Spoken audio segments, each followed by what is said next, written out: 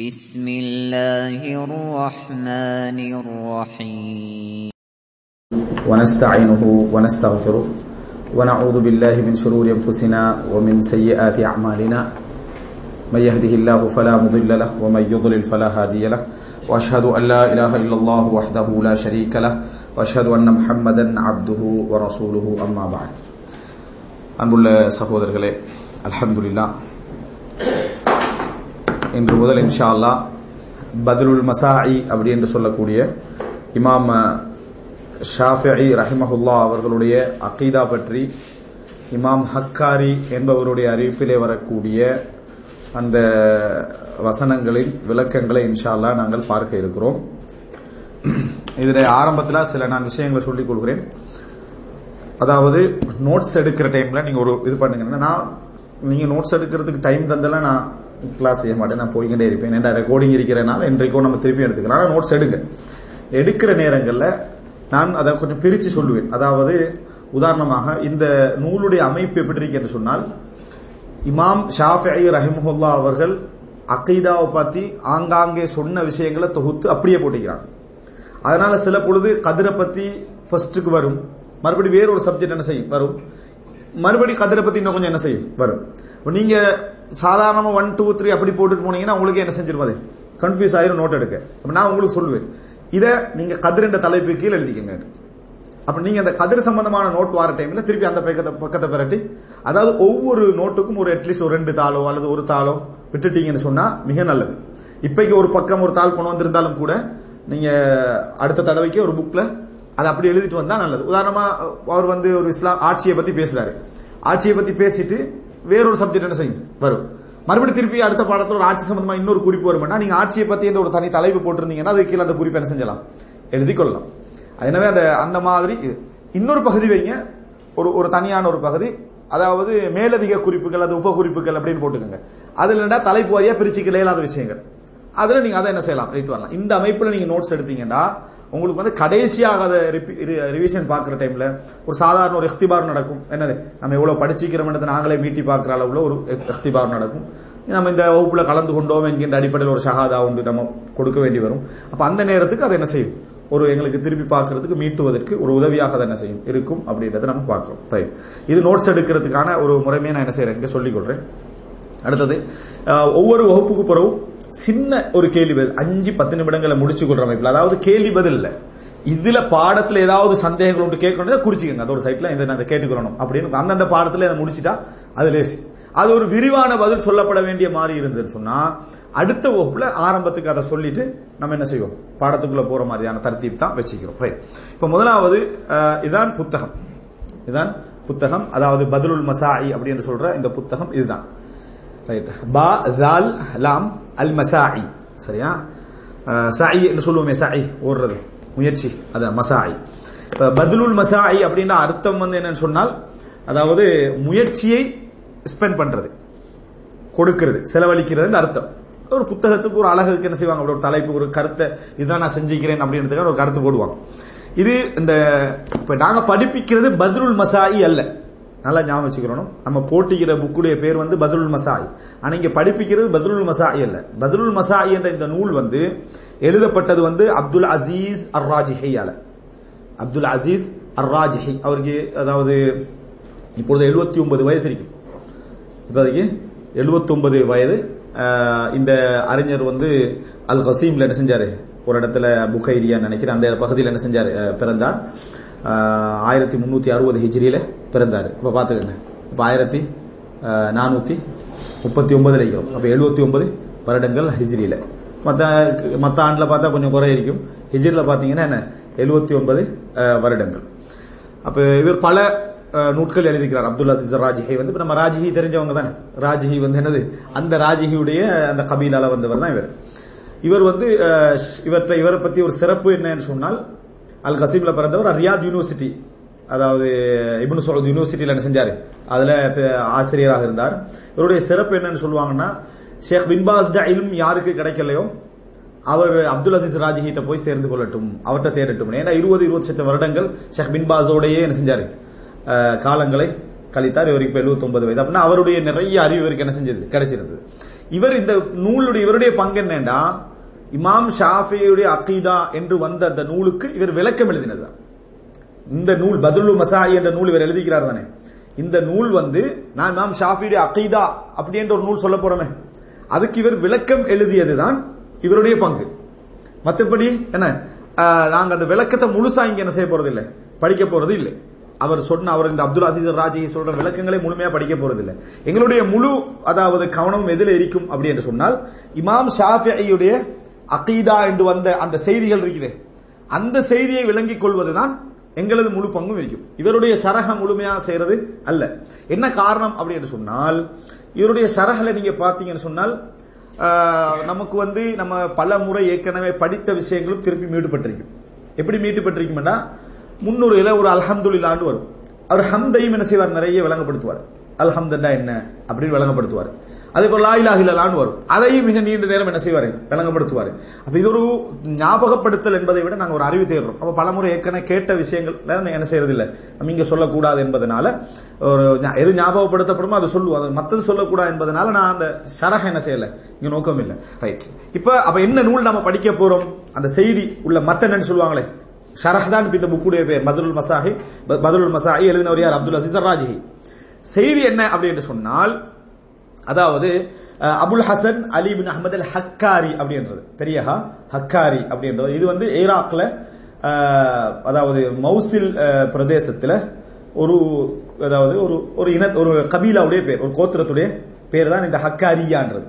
இப்ப நாங்க குரைஷ் அப்படி சொல்ற மாதிரி ஹக்காரியான்றது ஒரு பேர். அதனால இவருடைய பேர் அபுல் ஹசன் அல் ஹக்காரி நம்ம ஞாபகம் வச்சுக்கலாம்.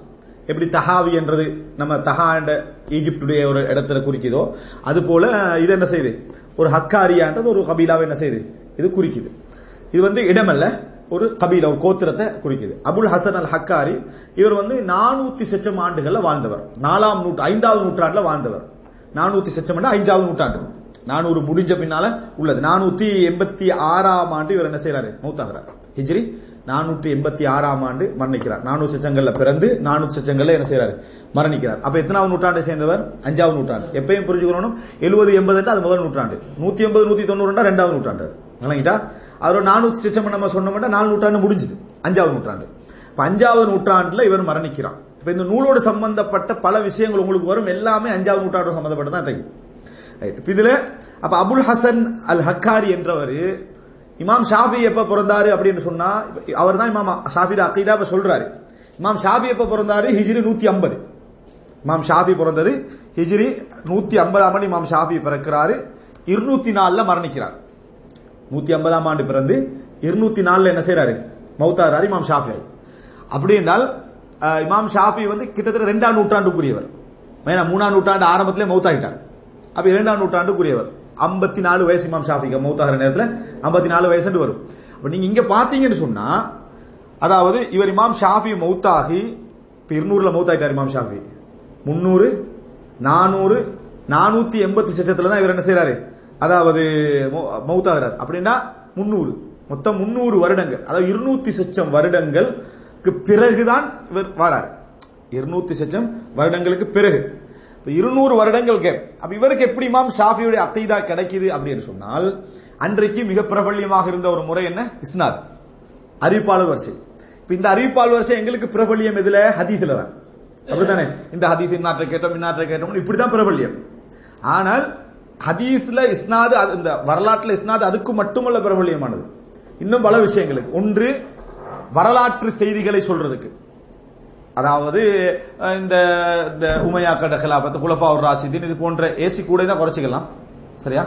அப்ப இந்த மாதிரி அந்த வரலாற்றை சொல்வதற்கு என்ன செஞ்சது, அறிவிப்பாளர் வரிசை பயன்படும். சின்ன சின்ன செய்திகளை, அது நபி தோழர்களோட வரலாறு இருக்கலாம், அடுத்து என்ன பின்னால வந்தவங்களோட வரலாறு இருக்கலாம், எல்லாரோட வரலாற்றையும் சொல்வதற்கு.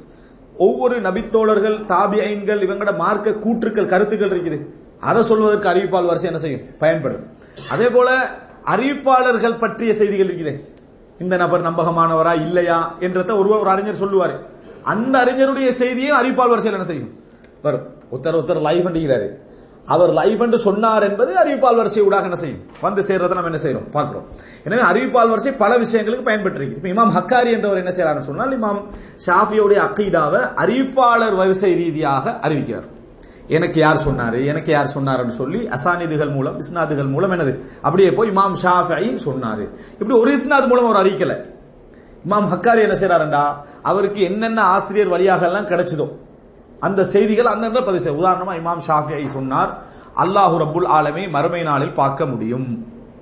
ஒரு வார்த்தை சொன்னார்னு வைங்களேன், இந்த வார்த்தையும் ஒரு அறிவிப்பால் வரிசையோடு என்ன செய்யும், எனக்கு இன்னொரு சொன்னார் இமாம் ஷாஃபி ஒரு வசியத்து பண்ணாரு, அல்லாஹ் ரப்புல் ஆலமீன் மறுமை நாள் பார்க்க முடியும், இந்த மாதிரி பார்க்க முடியாதுன்னு சொல்றவங்க தவறு செய்யறாங்க அப்படின்னு சொன்னார் என்பது ஒரு அறிவிப்பால் வரிசையில் என்ன செய்யும் வரும். அப்பதான் இமாம் ஷாஃபியுடைய அகீதாவை நம்ம என்ன செய்வோம் அங்க உறுதிப்படுத்துறோம். அல்லது இமாம் ஷாஃபியா ஒரு புக் என்ன செஞ்சிருக்கணும், எழுதிருக்கணும், அந்த புக் எங்களுக்கு கிடைச்சிருக்கணும், அப்படியே இல்லையா? ரைட். இந்த நூல் எப்படி என்று சொன்னால் தனி நூலாக எல்லாம் என்ன செய்யல வரல. இமாம் ஹக்காரி என்றவர், அதாவது அபுல் ஹசன் அல் ஹக்காரி என்றவர் தனக்கு என்னென்ன வழிகளில் எல்லாம் இமாம் ஷாஃபி சொன்னார் என்ற அகீதா கிடைச்சதோ அவைகளை என்ன செய்யறாரு, குறிப்பு எழுதுறார். இவர் மட்டுமல்ல, அபு தாலிப் அல் உஷாரி, அபு தாலிப், இதெல்லாம் கொஞ்சம் சொல்றதுக்கான ஒரு காரணத்தை நான் பின்னால சொல்றேன், இந்த டீடைல்ஸ். அபு தாலிப் அல் உஷாரி, அது இந்த நாம இப்ப இங்க படிக்கிறது வந்து ஹக்காரியுடைய அறிவிப்பு மட்டும்தான். ஹக்காரி அவருக்கு, அபுல் ஹசன் ஹக்காரிக்கு என்னென்ன அறிஞர்கள் வழியாக கிடைச்சதோ அந்த செய்திகளை படிக்கிறோம். இன்னொருத்தர் அறிவிச்சார், யாரு, அபு தாலிப் அல் உஷாரி என்றவர். அவரு பல வழிகள் இந்த ஹக்காரியை சம்பந்தப்படாம பல செய்திகள் கேட்டு அறிவிச்சுக்கிறாரு. அதை நாங்க இங்க என்ன செய்யல, படிக்கல. அது தபகாத்துல் ஹனாபிலா அப்படி என்று சொல்லக்கூடிய 5வது நூற்றாண்டை சேர்ந்த ஒருவர் எழுதிய, அதாவது முஹம்மது இப்னு அபி யஅலா என்றவர் எழுதிய தபகாத்துல் ஹனாபிலா, ஹனாபிலாக்களுடைய அறிஞர்களுடைய படித்தரங்கள் அப்படின்ற ஒரு நூல் ஒன்று இருக்குது. அந்த நூல்ல என்ன செய்வார் என்று சொன்னால் இந்த அபு தாலிப் அல் உஷாரியுடைய வரலாறு கொண்டு வருவார். அபு தாலிப் அல் உஷாரியுடைய வரலாறு கொண்டு வர நேரத்தில் அபு தாலிப் அல் உஷாரி எனக்கு அவர் வழியாக கிடைச்ச அறிவிப்பாளர் வரிசை அப்படியே சொல்லி இமாம் ஷாஃபியுடைய அகீதா என்ன செய்வார், பதிவு செய்வார். இப்ப புரிஞ்சுங்க, சுருக்கம் நான் சொல்ல வரது என்னடா, இமாம் ஷாஃபியுடைய அகீதா இந்த இடத்துல 2 வகையில் எங்களுக்கு என்ன செய்யுது வருது. ஒன்று அபு தாலிப் அல் உஷாரி என்று சொல்ற ஒருவர் மூலம் என்ன செய்யுது வருது. அடுத்தது இந்த அபுல் ஹசன் அல் ஹக்காரி என்றவர் மூலம் என்ன செய்து வருது. அப்படின்னா இந்த 2 பேரும் அறிவிச்சாங்கல்ல, இந்த 2 பேரும் பல ஆசிரியர்கள்ட்ட கேட்டு அவர்கள்ட்ட அந்த ஆசிரியர்கிட்ட கேட்டு அது போய் இமாம் ஷாஃபியுடைய அகீதா அந்த செய்தி வந்து சேருது. அப்படின்னா நிச்சயமா என்ன இருக்கும், இதுல பலம் இருக்கும், இதுல இதுல பலம் இருக்கும், இதுல பலகீனமும் என்ன செய்யும் இருக்கும், அப்படியா இல்லையா? இதுல பலம் இருக்கும், பலகீனமும் இருக்கும். இதனால இந்த இப்ப நான் சொன்ன யாரு, இப்ப நாங்க இதை படிக்க போற புக்கு அபுல் ஹசன் அல், அதாவது ஹக்காரி, இவர் வந்து ஹதீஸ் கலையில பலகீனமானவர், அறிவிப்புகள் செய்யறதுல தஈஃபானவர், ஒரு அறிவிப்பு செய்யறதுல இவர் பலகீனமானவர். ஆனால் மிக பேண்டுதலானவர். சரியா? இவரை பற்றி அதாவது இந்த நூறுடைய ஆரம்ப அறிமுகத்தில் வந்து அப்துல் அசீஸ் ராஜி சொல்றாரு சில செய்திகள். அதாவது இவர் வந்து அதாவது பிறந்த ஆண்டு வந்து 409வது ஆண்டு, நீங்க 486 மௌத்தாகிய ஆண்டு. அடுத்து என்னன்னு சொன்னால் ஹக்காரி வந்து நான் அதாவது கபீலான்னு சொன்னேன், அஃபோர்ட் ஒரு இடம், மௌசில்ல ஒரு இடம், கோத்திரம் அல்ல, மௌசில்ல ஒரு இடம். அடுத்தது வந்து கபீலான்னு சொன்னதுக்கான காரணம் என்னன்னா, இப்னு ஹில்லிகான் அறிஞர் சொல்றாரு குர்தி இனத்தை சேர்ந்தவர் இவர். அதான் எனக்கு அந்த கபீலா ஞாபகம் வந்துச்சு.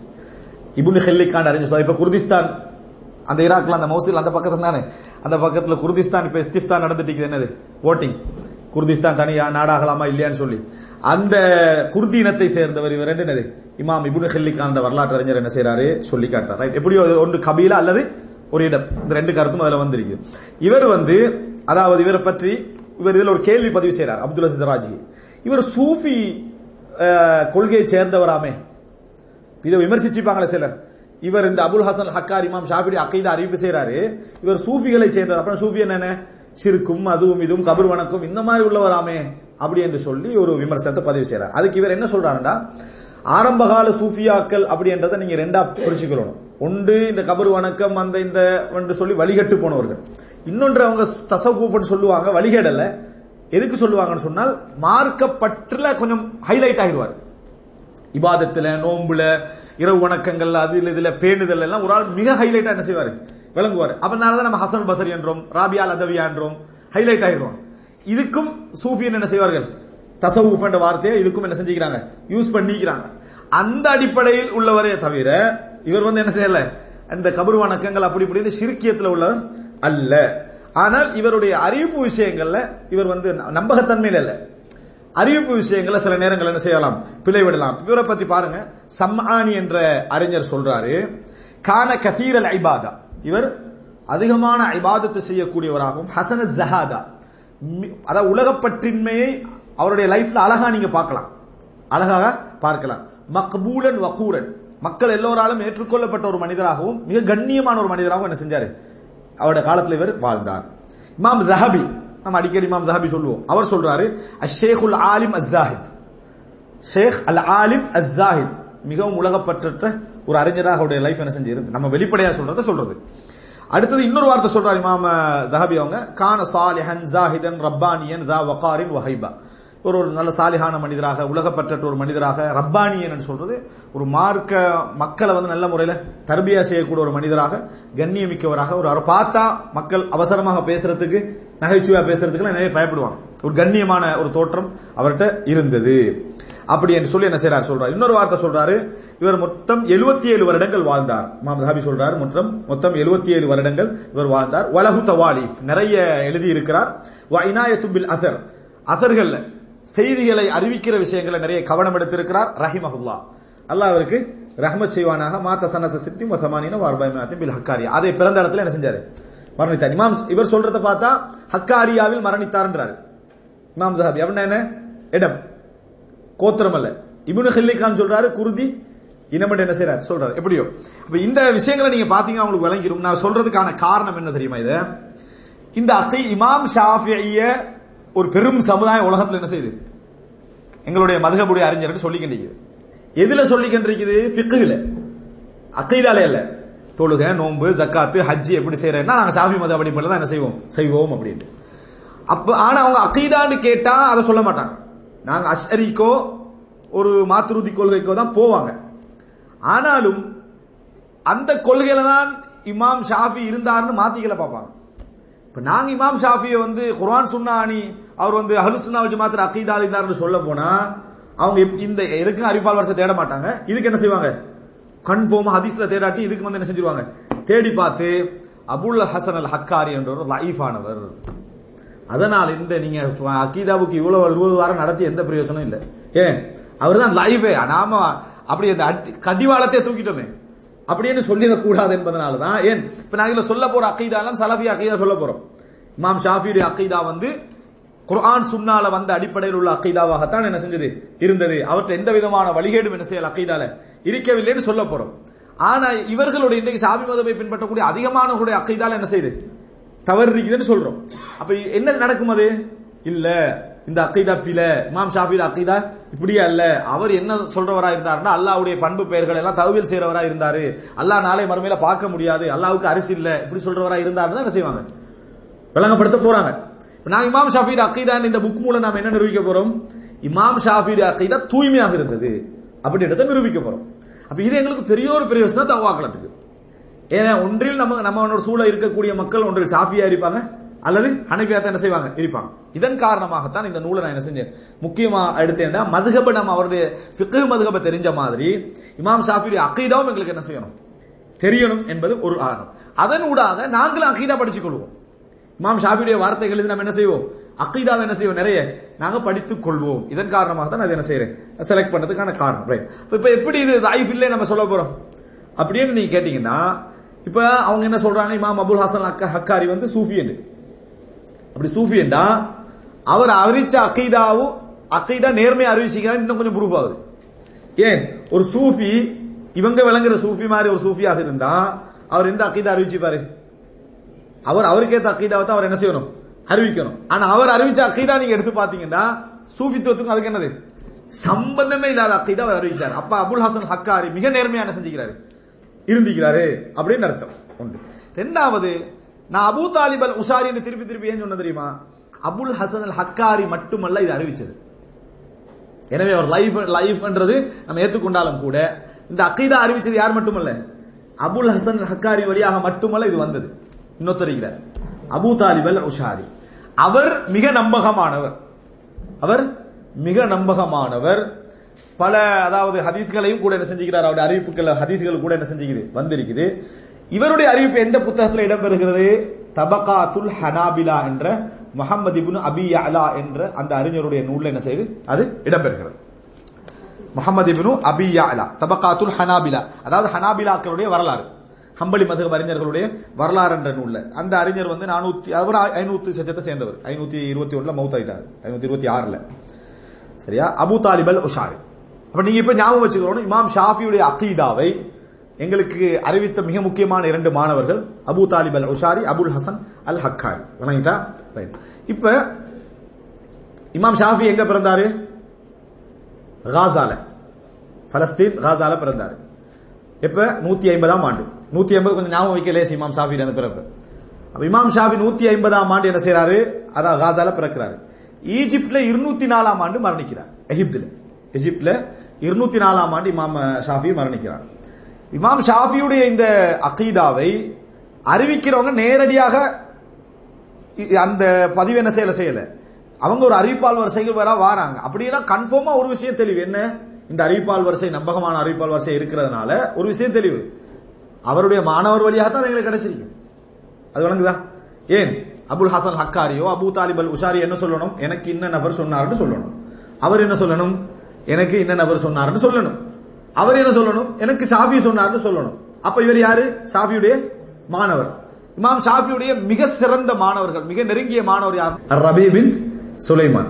ரபி பின் சுலைமான் அவர்தான் அந்த கிதாபுல் அறிவிச்சவர். கிதாபுல் இருக்குது இமாம் ஷாஃபியுடைய கிதாபுல் என்ற ஒரு கிதாபு வந்து அது பேர் தாய் கிதாப். எனவே ரபி பின் சுலைமான், இந்த ரபி பின் சுலைமான் வந்து அதாவது இமாம் ஷாஃபியுடைய கிதாபுல் இருக்குது, அது வந்து கிட்டத்தட்ட ஒரு 8-9 பாகங்களுக்கு மிகப்பெரிய நூல். இமாம் ஷாஃபி அதுல சட்டங்களை சொல்றதோட அறிவிப்பால் வரிசையோட செய்திகள் என்ன செய்வாரு? சொல்லுவார். இந்த சட்டம் இப்படித்தான், அதுக்கு ஆதாரம் இது, அறிவிப்பால் வரிசை சொல்லுவார். அந்த இமாம் ஷாஃபியுடைய கிதாப்னு அதை சொல்லுவாங்க. ஆனா அதுல எப்படி வரும்னா காலல் இமாம் ஷாஃபின்னு வரும். அந்த கிதாப்ல எப்படி வரும்? இமாம் ஷாஃபி சொன்னார் அப்படின்னு அர்த்தம் என்ன? அது இமாம் ஷாஃபி எழுதினது இவரோட மாணவர் ரபி பின் சுலைமான். ரபி பின் சுலைமான் தான் பெரும்பாலும் இமாம் ஷாஃபியுடைய இல்மு வந்து என்ன செஞ்சது, நிறைய எழுத்துல கொண்டு வந்த ஒரு அறிஞராக ரபி பின் சுலைமான் இருக்கிறார்.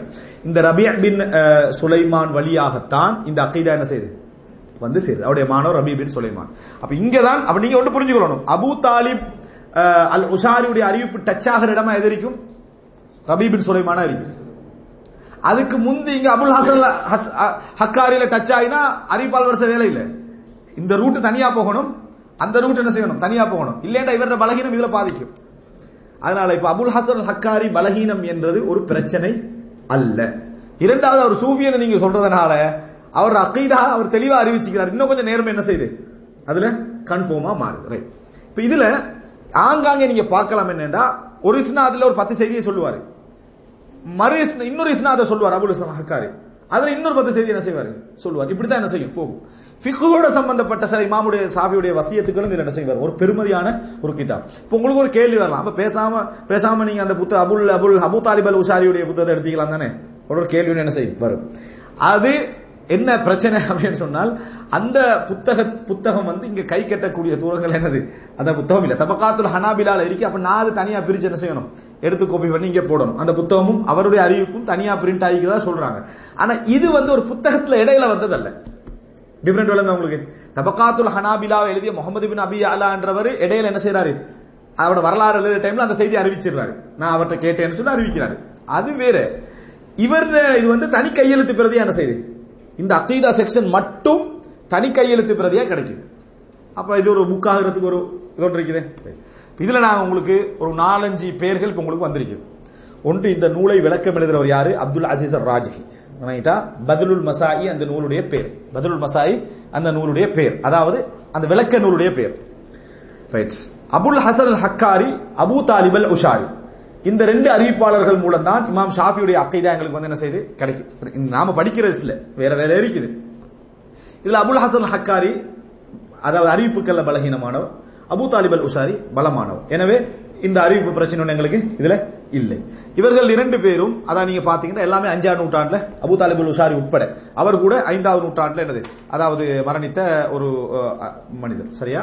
அப்ப இந்த வகையில பாத்தீங்கன்னு சொன்னால் இமாம் ஷாஃபி அடுத்த தர்ஜுமா என்ன? இமாம் ஷாஃபி 150ல பிறக்கிறாரு, காசால மரணிக்கிறாருங்க ஈஜிப்ட்ல. எத்தனாம் ஆண்டு? 4ஆம் ஆண்டு மரணிக்கிறார். இதுதான் நம்ம சுருக்கமாக, அதாவது இந்த நூல் பற்றிய ஒரு சுருக்கமான அறிவு. இப்ப உங்களுக்கு இதுல ஏன்னா நம்ம இப்படித்தான் பில்டிங் எல்லாம் நல்லா உங்களுக்கு கட்டி முடிச்சு ஒரு அத்திவாரம் ஸ்ட்ராங் ஆயிடும். நீங்க அத்திவாரம் உங்களுக்கு நல்ல கிளியரா இல்லைன்னு ஸ்ட்ராங்கா இல்லைன்னு பிரச்சனை ஆயிரும். ஏன் பில்டிங் எல்லாம் ஃபுல் ஸ்ட்ராங், நீங்க போய் வாதிக்க போறீங்க, ஒரு இமாம் ஷாஃபி அக்கீதா நல்லா இருக்குது, உறுதியான பில்டிங் தானே உங்கள்ட்ட இருக்குது, பேசுறீங்க அந்த அறிவிப்பே பலகீனம் அப்படின்னு நீங்க அதோட என்னது 20 வாரத்துடைய கிளாஸ் இதை சொல்லாம விட்டாங்க ஒரு சப்ஜெக்ட் என்ன செய்யும் கன்ஃபார்மா அதுல வரும்.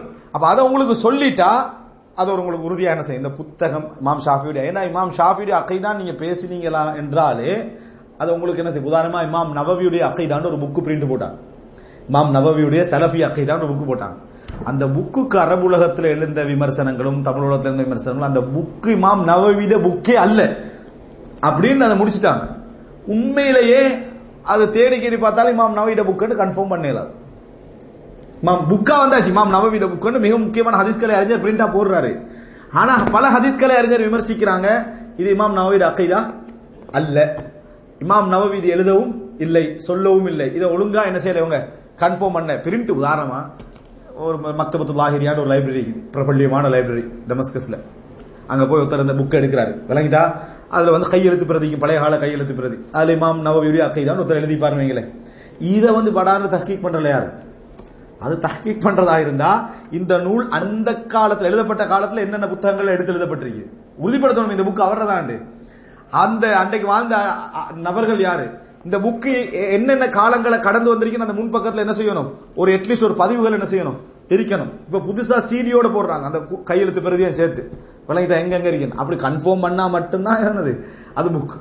இவர் என்ன செய்யறாரு, சாதாரண ஒரு அந்த பிரதி எடுக்கிறாரு, சாதாரண உறுதிப்படுத்தல கூட பிரிண்ட் பண்ணி விட்டார். ஆனா ஆய்வு செஞ்சு பார்க்கிற நேரத்தில் இமாம் நவவியுடைய அக்கீதா என்னன்னு பிறகு பார்ப்போம். ஆனா இந்த நூல் அவருக்குரியது அல்ல. எனவே ஒரு நூலை உறுதிப்படுத்துறதுக்கு சில விஷயம் கிடைக்கும். அதனால இப்ப நம்ம உறுதிப்படுத்திட்டோம் இது நூல் இவருடைய நூல். இன்னும் பல விஷயங்களுக்கு அதுல ஒரு உறுதிப்படுத்திட்டாச்சு. அடுத்தது இதுல இவர் ஒரு தலைப்புக்கு நீ போடுவார், நான் அதான் உங்களுக்கு சொல்லிக்கிறேன். என்னடா தௌசீகு நிஸ்பத்திஹி லில் முஅல்லிஃப், இந்த புக் உங்களுக்கு எடுத்து தரணும் என்பதற்காக இப்னுல் ஜௌஸில 2 சகோதரர்கள் போய் பார்த்தாங்க. அந்த புக் முடிஞ்சிச்சு, சரியா, அந்த புக்கு முடிஞ்சாச்சு. நெட்லயும் இந்த புக் என்ன செய்யல, ஒரு கொடுத்துல எவ்வளவு பெரிய பெரிய புத்தகங்கள்லாம் இது என்ன செய்யல நெட்ல இது கிடைக்கல. இன்ஷா அல்லாஹ் அடுத்த இதுக்குள்ள நம்ம எங்கேயாவது தேடி இது கிடைச்சா எனக்கு கையில இருந்தா மிக நல்லது. 20 ரியால் 15 ரியால் தான், இது 20ல 15 ரியால் தான் இந்த புக். இதுல என்ன இவர் என்ன சொல்றாருன்னா, இந்த புத்தகம் அவருடையதுதான், யாரு அபுல் ஹசன் ஹக்காரி தான் இதை அறிவிப்பு செஞ்சிக்கிறாரு அப்படின்றதுக்கு. ஏன்னா 5ஆம் நூற்றாண்டு 900 வருடங்களுக்கு புற வைக்கிறோம், உறுதிப்படுத்துறதுக்கான எல்லா ஆதாரங்களையும் என்ன செய்யறாரு இதுல போட்டிருக்கிறார். இப்ப இவ்வளவுதான் நம்ம இந்த நூல் அறிமுகத்தோட சம்பந்தப்பட்ட விஷயம். ரைட், இன்றைய ஆரம்ப பகுதி நான் இது பிரிச்சுக்கிறேன். 20 வாரமாக இதுல என்ன செஞ்சுக்கிறேன், நான் இதை பிரித்து வச்சுக்கிறேன். இதுல என்னன்னு சொன்ன ஆரம்ப பகுதியில, அதாவது முதலாவது இவர் என்ன செய்யறாருன்னா சனதுர் ரிசாலா, அந்த கையெழுத்து பிரதியுடைய அறிவிப்பால் வரிசை என்ன செய்யறாரு பதிவு செய்யறாரு. கையெழுத்து பிரதியுடைய அறிவிப்பால் வரிசையை பதிவு செய்யறாரு. நான் அதை உங்களுக்கு சொல்ல வேண்டிய அவசியம். இந்த அறிவிப்பால் வரிசை பாருங்க, எவ்வளவு ஒரு புத்தகம் வெளியே வரது எவ்வளவு கஷ்டப்பட்டு, இது ஃபுல்லா அறிவிப்பால் வரிசை, சரியா, இங்க வரைக்கும், சரியா, இது ஃபுல்லா ஒரு அறிவிப்பாளர் வரிசை. எத்தனை, ஒரு அறிவிப்பாளர் வரிசை தான் இந்த ஃபுல்லா. இது மாதிரி இமாம் ஷாஃபியுடைய அக்கீதா இங்க கொண்டு சேர்க்கிறதுக்கு ஒரு இது மாதிரி ஒரு இவர்ல 10 மட்டும் கொண்டு வருவார். இதுல இது இவர் அபுல் ஹசன் ஹக்காரி அறிவிப்பாளர் வரிசை மட்டும், அபு தாலிப் அல் உசாரி வேற வாரி. இது ஒன்லி இமாம் ஷாஃபியுடைய அக்கீதாவுடைய 2 பேர் அறிவிப்பு, 2 பேர் அறிவிப்புடைய பிரான்ச் தான் இதெல்லாம். இதுல என்னன்னு சொன்னால், இது எவர், அதாவது அந்த ரபீ பின் சுலைமான் என்ற அந்த இடம் வரைக்கும் இது போகும். கால கால ஷாஃபிஈ ரலியல்லாஹு அன்ஹு, இமாம் ஷாஃபியுடைய புக்ல என்ன என்ன ரலியல்லாஹு அன்ஹு வரும். நான் போன அறிவிப்பால் வரிசை சொல்லல, சரியா, அறிவிப்பால் வரிசை சொல்லவில்லை, சொல்றதுக்கு ஆசை தான் ஆனா சொல்லல. ரபீ பின் சுலைமான் வரைக்கும் இது போகும். இல்ல இதுல என்ன சொன்னால், ஒன்றை நம்ம சொன்னோம்னு சொன்னா அடுத்தடுத்த என்னது எல்லாத்தையும் சொல்ல வேண்டிய ஒரு நிலைக்கு, ஏன்னா பல அறிவிப்பால் வரிசை வருது. அபுல் ஹசன் ஹக்காரி வரைக்கும் போகும். அதுல இருந்து என்ன செய்யும் சொன்னா பிரிஞ்சு பிரிஞ்சு போகும். அதனால நம்ம என்ன செய்வோம், கண்டினியூ பண்ணுவோம், பாப்போம். நம்மளுக்கு நேரத்தில் ஒரு இது கிடைச்சா அது பத்தியான குறிப்புகளை என்ன செய்யலாம், இங்க சொல்லலாம். ரைட், இதுல என்னன்னு சொன்னால், அதாவது ரபீ பின் சுலைமான் சொல்றாரு கால ஷாஃபிஈ, அங்க ரசூலுல்லாஹி ஹதீஸ் எப்படி வரும், அப்படி போய் அபூ ஹுரைரா கால நபி ஸல்லல்லாஹு அலைஹி வஸல்லம் வரும். இங்க எதுல முடியும், கால ஷாஃபிஈ பார்த்துட்டு இந்த இஸ்னாது முன்கத்தி, இது உடைஞ்ச இஸ்னாத், ஏன் ரசூலுல்லாஹி வரைக்கும் போகலேன்னு இருக்கப்படாது, யாரு பேசுறாரோ அவரோட முடியணும். இதுல யார் பேசுறது, இமாம் ஷாஃபி பேசுறது. அப்ப கால ஷாஃபியோட முடிஞ்சா இஸ்னாது ஓகே. கால ஷாஃபிஈ ரலியல்லாஹு அன்ஹு, இமாம் ஷாஃபியுடைய நிறைய நூல்கள ரலியல்லாஹு அன்ஹு வரும். அதனால இவர் விளக்கத்துல என்ன போடுறாருன்னா தரத்தி ஓகேயா, இந்த மாதிரி தரத்தி என்றது ரலியல்லாஹு அன்ஹு சொல்றது ஓகேயா, உங்களுக்கு எல்லாம் தரஹும் தானே செய்யணும், எது ரஹிமஹுல்லான்னு சொல்லணும். அவர் என்ன சொல்றான்னா, அதாவது ரலியல்லாஹு அன்ஹு யாருக்கும் சொல்றது பிழை இல்லை. அல்லாஹ் குர்ஆன்ல என்ன சொல்றான், ரலியல்லாஹு அன்ஹு வரதுவன், மூமின்களுக்கு தான் சொல்றான். அல்லாஹ்வும் அவர்களை பொருந்திக் கொண்டான், அவர்களும் அல்லாஹ்வை பொருந்திக் கொண்டார்கள். மூமின்களுக்கு தான் அல்லாஹ் என்ன செய்யறான் இதை சொல்றான். ஆனால் வளமையில ரலியல்லாஹு அன்ஹு அதிகம் யாருக்கு சொல்லப்படுது, சஹாபாக்களுக்கு. எனவே நாங்க என்ன செய்யணும், அதை சஹாபாக்களோடு மட்டும் சுருக்கிக் கொள்ளணும். ஒரு ஆளுக்கு ரலியல்லாஹு அன்ஹு அல்லாஹ் அவங்களை பொருந்திக் கொள்வானாக என்று சொன்னா தவறு கிடையாது, அப்படி நம்ம சொன்னோம்னா தவறு கிடையாது. அதே போல ரஹிமஹுல்லா அப்படி என்று சொல்றது சஹாபாக்களுக்கு பிறகு வந்தவர்களுக்கு, இன்றைக்கு வாழ்ந்தவர்களாக இருந்தாலும் சரி, மௌத்தாயினா ரஹிமஹுல்லான்னு சொல்லுவோம். இதை நாங்க என்னது அபூ ஹுரைரா ரஹிமஹுல்லான்னு நம்ம என்ன செய்யறது இல்லை, சொல்றது இல்லை. சொன்னால் தவறு இல்லை, ஆனா வளமை அது இது. எனவே வளமைக்கு மாத்தமா நம்ம என்ன செய்யக்கூடாது, அதுல போறதை தவிர்த்துக் கொள்ளணும். அதே போலதான் நம்ம சலாத்திலே நம்ம பிரிச்சு வச்சுக்கிறோமா இல்லையா, மூசா அலைஹிஸ்ஸலாம், மூசா ஸல்லல்லாஹு அலைஹி வஸல்லம் நம்ம சொல்றது இல்லை. ஒரு பெரிய மூசா ஸல்லல்லாஹு அலைஹி வஸல்லம், ஸல்லல்லாஹு அலைஹி வஸல்லம் முஹம்மது ஸல்லல்லாஹு அலைஹி வஸல்லம் தானே, எப்படி முஹம்மது ஸல்லல்லாஹு அலைஹி வஸல்லம் மூசா அலைஹிஸ்ஸலாத்து வஸலாம் ரெண்டு உண்டு. அலைஹிஸ்ஸலாத்து வஸலாம் ஸல்லல்லாஹு அலைஹி வஸல்லம் ரெண்டு உண்டு தான். ஆனா முந்தைய நபிமார்களுக்கெல்லாம் என்னது, அதாவது அலைஹிஸ்ஸலாத்து வஸலாம்ன்றது, ரசூலுல்லாஹ்களுக்கு மட்டும் முஹம்மது ஸல்லல்லாஹு அலைஹி வஸல்லம்ன்றது. அதே நேரம் மரியம் அலைஹிஸ்ஸலாம் நபியா இல்ல, மரியம் அலைஹிஸ்ஸலாம்னு சொல்லத்தான் செய்றோம். மஹதி அலைஹிஸ்ஸலாம் என்றோம், வந்தாரா அவர் இன்னும் வரவே இல்லை, பிறக்கவே இல்லை, அவருக்கு மஹதி அலைஹிஸ்ஸலாம் என்றோம். விளங்கிட்டா? இப்படி சில வளமைகள் எங்கள்கிட்ட என்ன செஞ்சுட்டு வந்துட்டு, வளமைகள் வந்ததனால நாங்க அதை அப்படியே பேணிக்கிறது என்ன மார்க்கத்துக்கு முரண் இல்லை, பேணிக்கிறது குழப்பங்கள் ஏற்படாம இருக்கிறது நல்லது. இமாம் ஷாஃபிஈ ரலியல்லாஹு அன்ஹு சொல்றாரு என்று சொல்றதுனால நான் இந்த குறிப்பை உங்களுக்கு என்ன சொல்றேன். என்ன சொல்ற, ஃபீ ரிசாலத்திஹில் மிஸ்ரிய்யா இலா அப்துர் ரஹ்மான் இப்னு மஹதி. அப்துர் ரஹ்மான் இப்னு மஹதி என்ற ஒரு மிகப்பெரிய ஒரு அறிஞர், அவருக்கு அவர் எகிப்திலிருந்து ஒரு லெட்டர் என்ன செய்யறாரு, ஃபீ ரிசாலத்திஹில் மிஸ்ரிய்யா, எகிப்து லெட்டர், அதுக்கு பேர் என்ன, எகிப்து லெட்டர். அந்த எகிப்து கடிதத்தில் சொல்கிறார் பாருங்க, எகிப்து கடிதத்தில் இருந்து அவர் அகீதாவை செஞ்சுக்கிறாங்க, எடுத்துக்கிறாங்க. அந்த எகிப்து கடிதத்தில் அவர் சொல்லிக்கிறாராம், அதாவது இப்ப நாங்க சொன்னது அந்த கடிதம் வரைக்கும் உள்ள இஸ்னாது, அந்த கடிதம் வரைக்கும் உள்ள இஸ்னாது, ரைட். அவர் என்ன சொல்றார், காலல் முசன்னிஃப், விளங்கிட்டா? இல்ல முசன்னிஃப் இதுல சொல்றாரு, ஒரு ஆரம்ப தஹ்மீத் உண்டு, ஒரு நூல் எப்படி ஆரம்பிக்கிறது அந்த தஹ்மீத், அது பாருங்க நான் வாசிக்கிறது. அதுல இன்னல் ஹம்துலில்லாஹி நஹ்மதுஹு நம்ம சொல்றோமே, இது மாதிரி அதுல ஆரம்பிக்கப்படுது, அந்த நூல்ல என்ன செய்து ஆரம்பிக்கப்படுது. எப்படி வார்த்தை என்ன, காலல் முசன்னிஃப் ரஹிமஹுல்லாஹ், அந்த ஆசிரியர் சொல்றாரு, அல்ஹம்துலில்லாஹி அல்லதி லா யுஅத்தா ஷுக்ரு நிஅமத்தின் மின் நிஅமிஹி இல்லா பி நிஅமத்தின் மின்ஹு தூஜிபு அலா முஅத்தி மாதி நிஅமிஹி பி அதாஇஹா நிஅமத்தன் ஹாதிஸா. இது என்ன தெரியுமா, இமாம் அதாவது எவ்வளவு நுட்பமா ஒரு விஷயத்தை யோசிக்கிறாங்கிறதுக்கான ஒரு ஆதாரம். அல்ஹம்துலில்லாஹி, இன்னும் அகீதா பாரம் ஆரம்பிக்கல, அகீதாவுடைய மத்தன் ஆரம்பிக்கல, செய்தி அதனுடைய முன்பகுதி. அல்ஹம்துலில்லாஹி அல்லதி லா யுஅத்தா ஷுக்ரு நிஅமத்தின் மின் நிஅமிஹி இல்லா பி நிஅமத்தின் மின்ஹு. அல்லாஹ்வுக்கு நன்றி அல்லாஹ் எங்களுக்கு ஒரு அருளை செய்திருக்கிறான் என்று நன்றி செலுத்துவதாக இருந்தால் இன்னொரு நிஅமத்தின் மூலம்தான் நாம் நன்றி செலுத்த முடியும். அப்படிப்பட்டவனுக்கே எல்லா புகழும். இதான் ஆரம்பம். எப்படி, அல்லாஹ்வுக்கு நன்றி செலுத்துவதாக இருந்தால் இன்னொரு நியமத்தின் மூலம் தான் நம்ம என்ன செய்யலாம், அந்த நியமத்துக்கு நன்றி செலுத்தலாம். அது என்ன, அல்லாஹ்வுக்கு நன்றி செலுத்துவதற்கான உள்ளுணர்வை தார அந்த அருள். அது இல்லாட்டி நம்ம அல்லாஹ்க்கு என்ன செய்ய மாட்டோம், நன்றி. அல்லாஹ் எங்களுக்கு ஒரு நியமத்தை தந்திக்கிறான், அந்த நியமத்துக்கு நீங்க நன்றி செலுத்தணும். நன்றி செலுத்துறதுக்கு அல்லாஹ் உங்களுக்கு வாய்ப்பை தந்து, வசதியை தந்து, நேரத்தை தந்து, உள்ளுணர்வை தந்து, வாய் மொழிகிறதுக்கு சந்தர்ப்பத்தையும் தந்தா அது இன்னொரு நியமத்தா இல்லையா? சரியா? அதை சொல்லிட்டு சொல்றாரு என்னடா, தூஜிபு அலா முஅத்தி மாதி நிஅமிஹி பி அதாஇஹா நிஅமத்தன் ஹாதிஸா. யார் ஒருவர் கடந்த கால ஒரு நியமத்துக்கு நன்றி செலுத்தினாலும் அவர் மறுபடி நன்றி செலுத்துகின்ற கடமைக்கு உட்பட்டுறார். கடந்த கால ஒரு நியமத்துக்கு நன்றி செலுத்திட்டா அவர் மறுபடி நன்றி செலுத்த வேண்டிய ஒரு நிலைக்கு வராரு. ஏன், அல்லாஹ் நன்றி செலுத்துறதுக்கு எனக்கு ஒரு சந்தர்ப்பம் தந்தாய் பாரு, அதுக்காக நான் உனக்கு என்ன செய்றேன், நன்றி செலுத்திக் கொள்கிறேன். இந்த நிலைமை அவருக்கு என்ன செய்யும், உருவாகும்.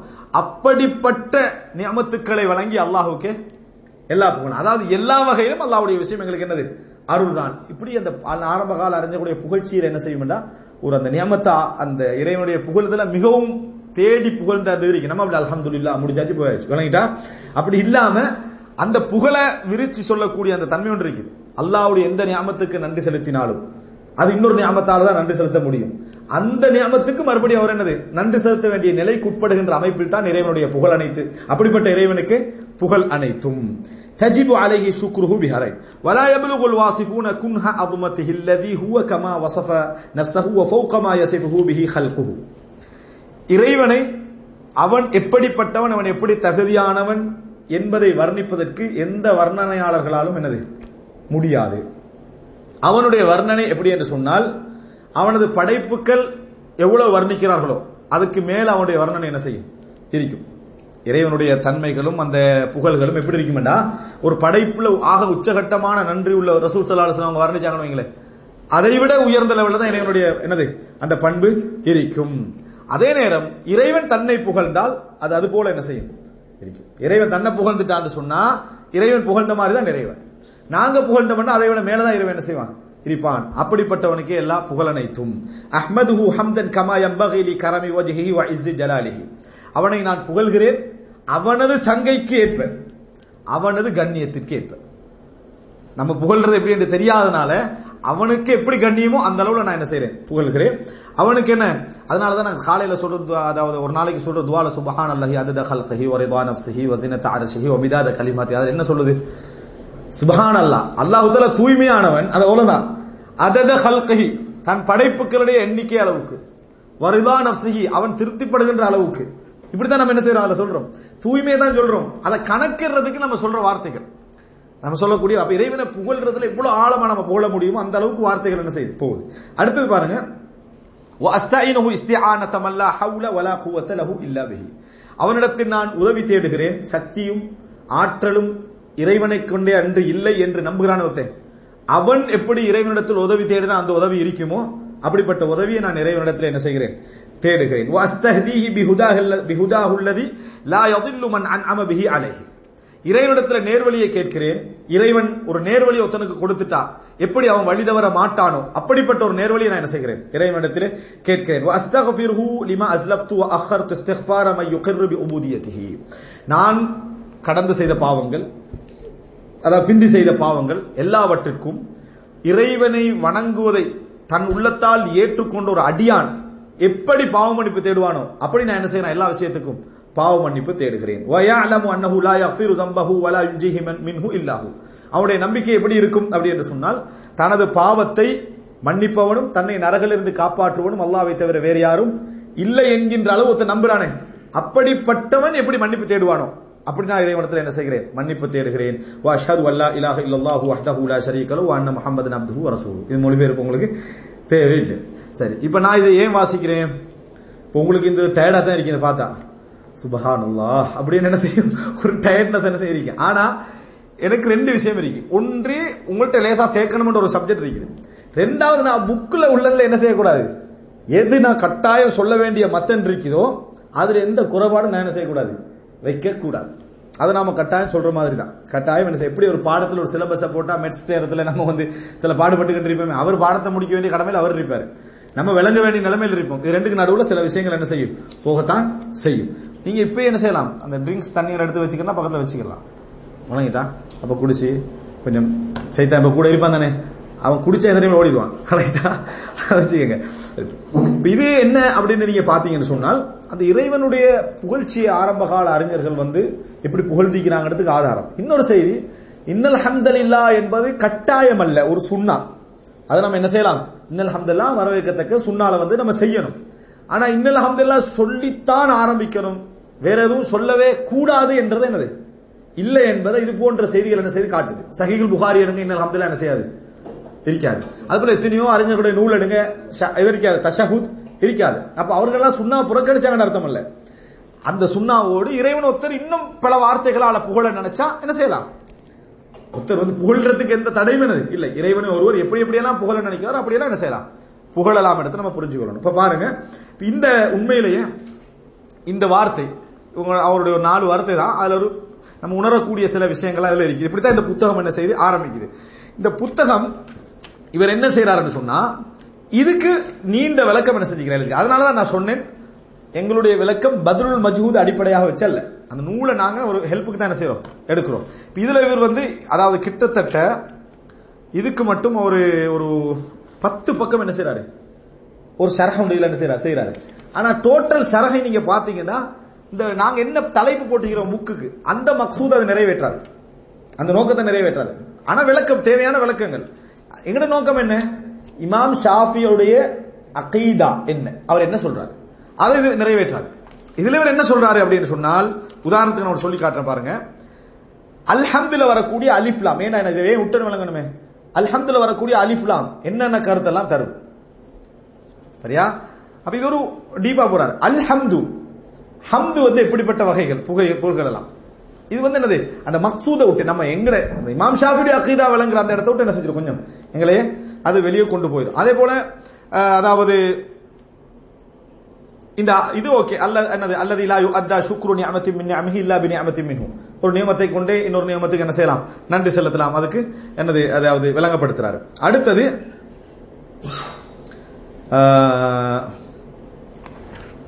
இந்த மாதிரி ஒவ்வொரு வார்த்தைகளையும் அவர் என்ன செய்யறாரு, விளங்கப்படுத்திட்டு போறாரு. அதனால எங்களுக்கு அதே போல லா இலாஹ இல்லல்லாஹ் முஹம்மது ரசூலுல்லாஹ்வுடைய நிபந்தனைகள், லா இலாஹ இல்லல்லாஹ் முஹம்மது ரசூலுடைய நிபந்தனைகள், நம்ம அந்த துருசுல் முஹிம்மாண்ட நூல்ல வரக்கூடிய மாதிரியான அந்த நிபந்தனைகளை ஃபுல்லா என்ன செய்யறாரு, இதுல விளங்கப்படுத்துறாரு.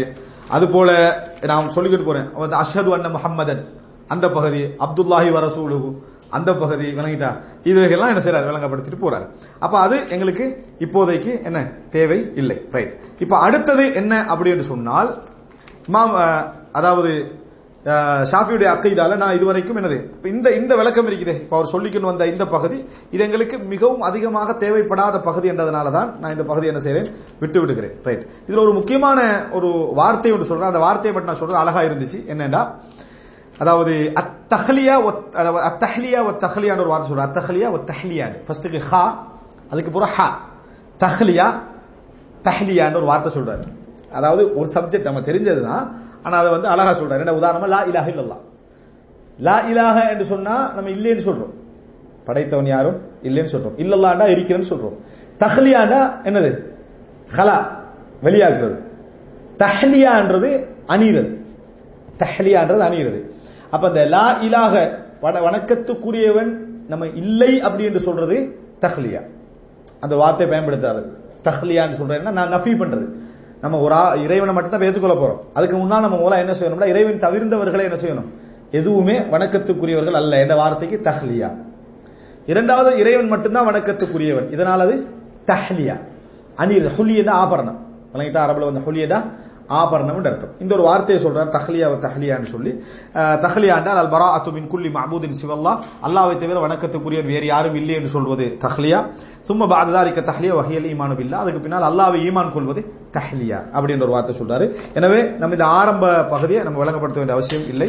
நான் சரியாக அதாவது இது விளங்கப்படுத்த தேவையில்லை என்ற அடிப்படையில் வந்து இதோட இலாஹுனா அத்-தர்சுல் அவ்வல், இதுவரைக்கும் தான் முதல் பாடம் அப்படின்ற குறிப்பு என்ன செஞ்சிருந்தேன், இப்ப போட்டிருந்தேன். இதோட என்னது என்னடா இதுக்கு விளக்க தேவையில்லை, நம்ம இந்த ஆரம்பத்தினோட 9 மணி சரியா, இலாஹுனா தர்சுல் அவ்வல். அடுத்ததுதான் அந்த இமாம் ஷாஃபியுடைய இந்த வார்த்தைகள் என்ன செய்யுது, ஆரம்பிக்குது. அவர் என்னென்ன சொன்னார்ன்ற வார்த்தைகள் என்ன செய்யுது, அதுவும் அறிப்பால் வரிசைக்கு போறோம். அடுத்தது ஆரம்பிக்குது. இன்ஷா அல்லாஹ் வரக்கூடிய வாரம் அந்த பகுதி பார்ப்போம். இன்றைக்கு நம்ம நடந்த தர்சுடைய சுருக்கம் என்ன என்றால், நூல் பற்றிய அறிமுகமும், விளக்க நூல் பற்றிய அறிமுகமும், அதன் ஆசிரியர்கள் அறிவிப்பாளர்கள் பற்றிய அறிமுகமும், அவருடைய நம்பகத்தன்மை சம்பந்தமாகவும், அந்த நூலை ஆரம்பித்து வைப்பதற்கு அவர் சொன்ன அந்த ஹம்து ஸலவாத்னு சொல்லுவோமே அது சம்பந்தமான ஒரு சின்ன ஒரு அறிமுகம் தான் நம்ம என்ன செய்தோம், பார்த்தோம்.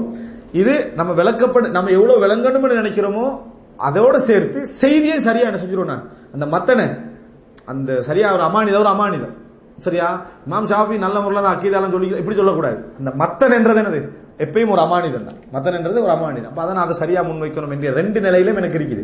அதனால கொஞ்சம் இங்கேயும் நல்லா இருக்கும், சில நேரத்தில் கஷ்டமாவும் என்ன செய்யும் இருக்கும். எல்லாத்தையும் சேர்த்து தான் நம்ம போக வேண்டியிருக்குது. வகுப்புகள் பொதுவாக அப்படித்தான் இருக்கும். ஹதா மா இந்தி வல் இல்மு இந்தல்லாஹ் வ அகூலு கௌலி ஹதா வ அஸ்தக்ஃபிருல்லாஹ் லி வ லக்கும்.